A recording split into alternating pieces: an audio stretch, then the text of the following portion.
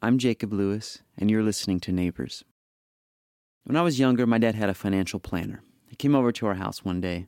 He showed up in a suit with a briefcase. He seemed, like a real stiff guy. They sat at the dining room table, talked about equity and stocks. And when they were done, he closed his briefcase, and the whole family followed him out to the porch to say goodbye.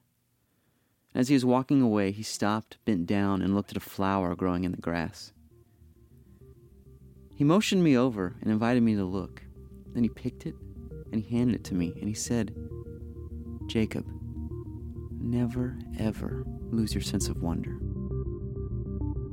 And although he was wearing a suit, he had this look of deep knowing in his eyes. Today, I have for you less of a story and more of a meditation. A meditation I'm calling The Pace of Wonder. And where else would we start but with Carl Sagan?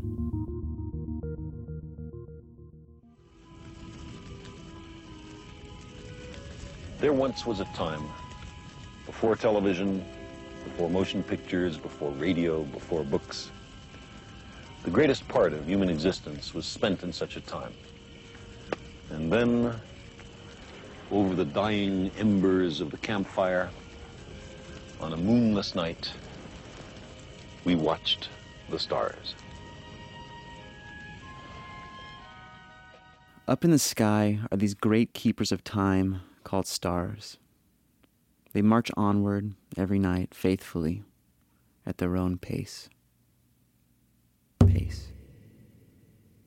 Pace. Pace. That's the first word I think of when I think of my friend Barclay. He came over to my house to catch up, have some coffee one morning. He's a guy who told me once he just likes to pick up an old book and hold it in his hands for a while, just sitting there. He's wearing suspenders and has a little musketeer mustache. Before our conversation turned to the stars, we were talking about movies, and how when you watch a movie that was made from a book, it can give you images that overpower your own. It can steal from you. I understand what it feels like to not want to be robbed. He takes a sip of his coffee and tells me about a time when he felt robbed of his full imagination. When I was 25 years old, traveled the country in a van and found myself in pitch blackness regularly. And as I looked up, I saw a lot more stars than I normally had seen. And felt like I wanted to learn the constellations that were above me. And so I got an astronomy book and started going through it and finding my location, looking up and naming constellations. And at first, I was kind of excited. And when I say at first, I mean more like for a day or a night.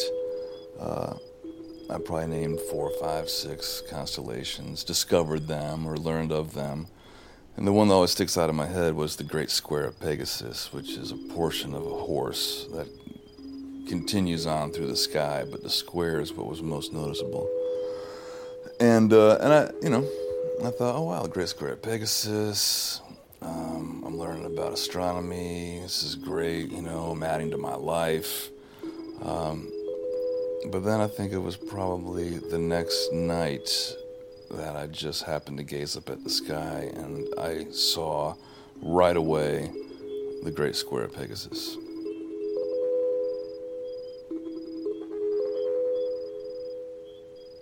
And it took up, I felt like to me, a quarter of the sky.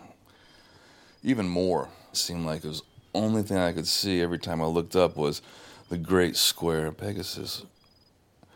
And because it took up so much of my sky, it felt like to me, that much of my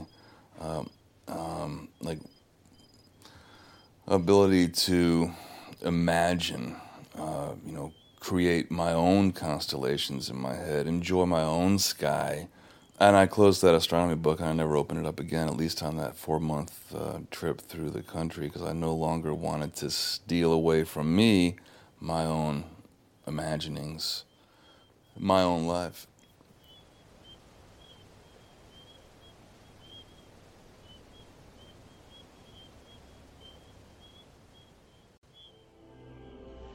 Some people think these things are really in the night sky, but we put these pictures there ourselves.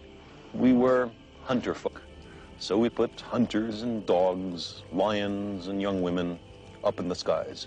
All manner of things of interest to us. When 17th century European sailors first saw the southern skies, they put all sorts of things of 17th century interest up there. Microscopes and telescopes, compasses and the sterns of ships. If the constellations had been named in the 20th century, I suppose we'd put there refrigerators and bicycles, rock stars, maybe even mushroom clouds. A new set of human hopes and fears placed among the stars. A life deserves to exist with some preserved portions that are set aside for the wonder aspect of it.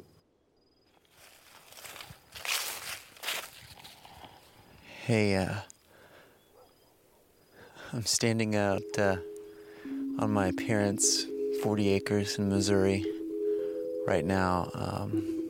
It's Thanksgiving Day, and I'm just looking up at the sky, and oh man, it's just, living in the city, I don't really get to see the sky like this. It's just gorgeous, and I have no idea which one is the Great Square Pegasus. And I see like several spots where, a giant square could be formed. I'm thinking the one I'm looking at right now is probably it, because it does feel like it takes up half the sky. But I think I get it. I've been thinking about Barclay's story for like half a year now, and I think I get it. I think I just understand that it's about pace. It's the pace that you feel most comfortable at learning. And I don't think there needs to be any real rush with anything. It's beautiful. There's so many stars. I don't want just 4. So, pace, look up. Hey, I'm all into freedom right now. Nobody's taking my sky away from me. Close the book. 25 years later, I look up at the sky and I'm like, what the heck is that? What star is that? Hey, what constellation is that a part of? Now I've sort of grown into a willingness to learn. I've gotten plenty of sky the way I wanted it. You have to learn some structure of something, but just how much structure do you need and still remain childlike and see things almost as if you're seeing them for the first time again? How do you preserve that little slice, that's always, still holds a little bit of thrill. I think that's what the whole astronomy thing was. I still wanted to get the same thrill out of the sky, and I wasn't prepared for that being taken from me, robbed from me so quickly by just looking at one image on a page, looking up at the sky, connecting those images, being excited, and then realizing, what have I done to my sky? I've changed it. It's not the same sky anymore. It just kind of told me, just beware.